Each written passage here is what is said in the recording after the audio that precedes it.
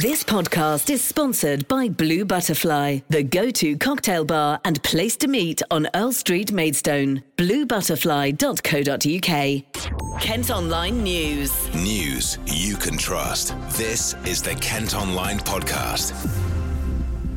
Hello and thanks for downloading today's podcast. I'm Jamie Long. It's Monday, August the 23rd. Now first today, a Sittingbourne teenager will go on trial next January, accused of trying to murder a 16-year-old girl with a physical disability. The victim is still in hospital after being stabbed multiple times at the Orchard Park near the Eden Village estate last month. The suspect, who's also 16, appeared at Maidstone Crown Court this morning. He's due back in November when he's expected to enter a plea. Elsewhere, the number of children being arrested by Kent police has fallen by 76% over the last decade. New figures show 1,813 children were arrested by the force in 2020, compared to more than 7,500 in 2010. Earlier, I spoke to Andrew Neilson from the Howard League for Penal Reform, a charity that's been working with police to reduce the numbers. There are a number of things that have contributed to this. The reason why quite so many children were being arrested over a decade ago was because police forces used to have performance targets, which ranked each force literally on how many arrests they made. The more arrests they made, the better they were seen as a force. And that created perverse outcomes, one of which was that children who were relatively easy to arrest and can come to the attention of the police for all sorts of reasons were being picked up perhaps on the street late at night when they maybe should be at home or misbehaving but not necessarily committing crime, and the incentive for officers was to arrest them and then ask questions later. That's changed. Those targets were dropped, and police forces over the years have increasingly recognised that actually arresting a child is a damaging thing. And what detriment can being arrested so young have on a child? Well, there is quite a lot of evidence that any contact with the criminal justice system makes it more likely that a child is going to be dragged into the system rather than out of it. So the more contact you have with the police, the more likely that you will actually end up receiving criminal sanctions, going to court, even maybe going to prison. So it is a damaging thing in that sense. There is obviously just the stress of being in a police station, which is not really a place for a child. I mean, police custody suites will be full of adults, perhaps in all sorts of states of distress themselves. Wherever possible, keeping a child out of that environment is a good one. But even just simple arrests and then cautions, something as simple as a caution, that can stay with a child. The criminal record can mean that there are barriers to educational opportunities and jobs later in life. So wherever possible, trying to keep children out of the system is a good thing to do. A woman's died following a crash near Sittingbourne. A car and lorry collided on Swale Way between the Iwade and Kemsley turnoff on the A249 and Barge Way this morning. Meanwhile, a cyclist who fell off his bike near Sevenoaks has died in hospital. Crash investigators say they're still not sure how it happened along Star Hill Road on August the 15th. The 56-year-old man was travelling towards Dunton Green. He passed away while being treated in London on Saturday.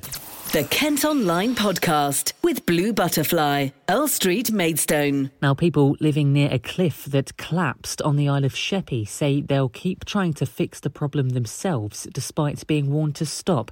A house in Eastchurch fell over the side last May and neighbours are worried their homes could be at risk too. Malcolm Newell says they've not had any help from authorities. The Environment Agency, I'm sorry, but I'm going to blame them for half the problems that we got because they don't do nothing. When the cliff fell away from the house, there was a hole 80 foot deep and full of water at the bottom. Now we're nowhere near sea level, as you can see. So why was the water in there as a lake? Nobody wanted to answer that. They kept calling it a landslide, a landslip, and then eventually they agreed it was a sinkhole.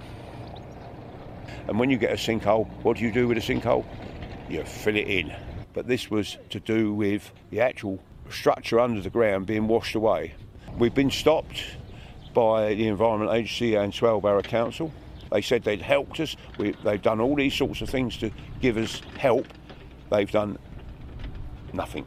We're doing a job that they should be doing, not us.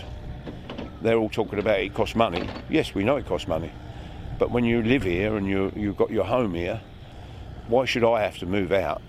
In other news, Kent has recorded the highest number of new coronavirus cases of any county in the UK over the past week. Latest data shows 4,318 people tested positive in the 7 days to last Tuesday, but the infection rate is still below the national average and hospitalisations and deaths remain low as well. 4 people have been arrested by Kent police as part of an investigation into modern slavery and human trafficking offences. Officers raided properties in Cambridge, Croydon, Dagenham and Reading and seized more than 70 phones, thousands of pounds in cash and 3 cars. It's thought the mobiles were being used to run brothels in Kent and elsewhere. A man and woman have been charged and are due at Crown Court next month. The Kent Online Podcast with Blue Butterfly, Earl Street, Maidstone. Now, Olly Murs has been on KMFM chatting all about his big show in Kent next month. He's going to be performing at the Hop Farm in Paddock Wood on September the 18th. He told presenter Andy Walker it's going to be a good show. Are you okay? I notice you're sitting down. How's the leg? It's okay. I'm icing as we speak. Can you see that? Yes. Yeah, I've got a big ice machine on my leg. It could be better. The most important thing is that it's recovering. So hopefully I'll be back on stages very, very soon. I was going to say, so you're going to be okay for the Kent show at the Hop Farm in a few weeks' time? Of course. You know what? The thing about that one is because it's the last one, and obviously it's on the 18th of September, I'll be fine. That even for that gig in a few weeks, I'm going to be great. It's going to be a massive show as well. You're bringing your band. Big live band. I've got a big 10-piece band. It is honestly going to be brilliant. I can't wait. The first gig I did my knee injury in was unbelievable. It was so good. We got the set right. The crowd were brilliant. The music was great. It must be so cool to be back in front of a live audience. Me singing and dancing like a crab on stage probably wasn't the highlight because I was like, can't move. But no, honestly, going to be brilliant. Going to be brilliant. I've seen you before at the O2 with the band as well. I don't want to spoil too much, but it's a epic, full-on performance. Yeah, I think the energy that myself and the band put together, and we've been working with each other for many, many years now, and I've always been very, guys, be imaginative, be creative, have fun, smile, enjoy this moment, because you never know when they're going to come to an end.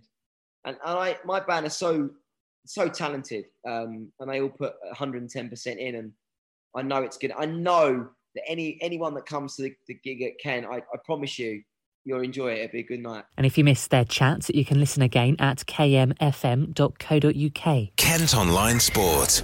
And in football, a penalty from Verdane Oliver helped Gillingham to a 2-1 win against Morecambe on Saturday. It's the Gills' first League One victory of the season. Here's manager Steve Evans after the game. I think we deserved to win for sure. I think we commanded lots of the game. Possibly our best performance, better than Lincoln, a step up from Lincoln in spells, not all round. We got a fantastic start, of course, with a great strike from the best player on the park today by some distance. And then we give a sloppy goal away. It's a silly goal, but I think there's a number of errors. We give the ball away cheap, it then goes across the edge of our box, he turns, the goalkeeper should save it, Jimmy knows it. I think we did a lot of good performances, a lot of people running on empty last 10 minutes because people like Ryan Jackson, Robbie McKenzie, young Dan coming in for a game. Running on empty, Mazzicaro, running on empty, but they got in the trenches and they fought for us. Well, that's all for today's podcast. Thanks for listening. Don't forget you can follow us on Facebook, Instagram and Twitter, and you can also subscribe to the IM News app to get access to all KM Group newspapers. Just head to subsaver.co.uk. Kent Online News. News you can trust. This is the Kent Online Podcast. This podcast is sponsored by Blue Butterfly, the go-to cocktail bar and place to meet on Earl Street, Maidstone. bluebutterfly.co.uk.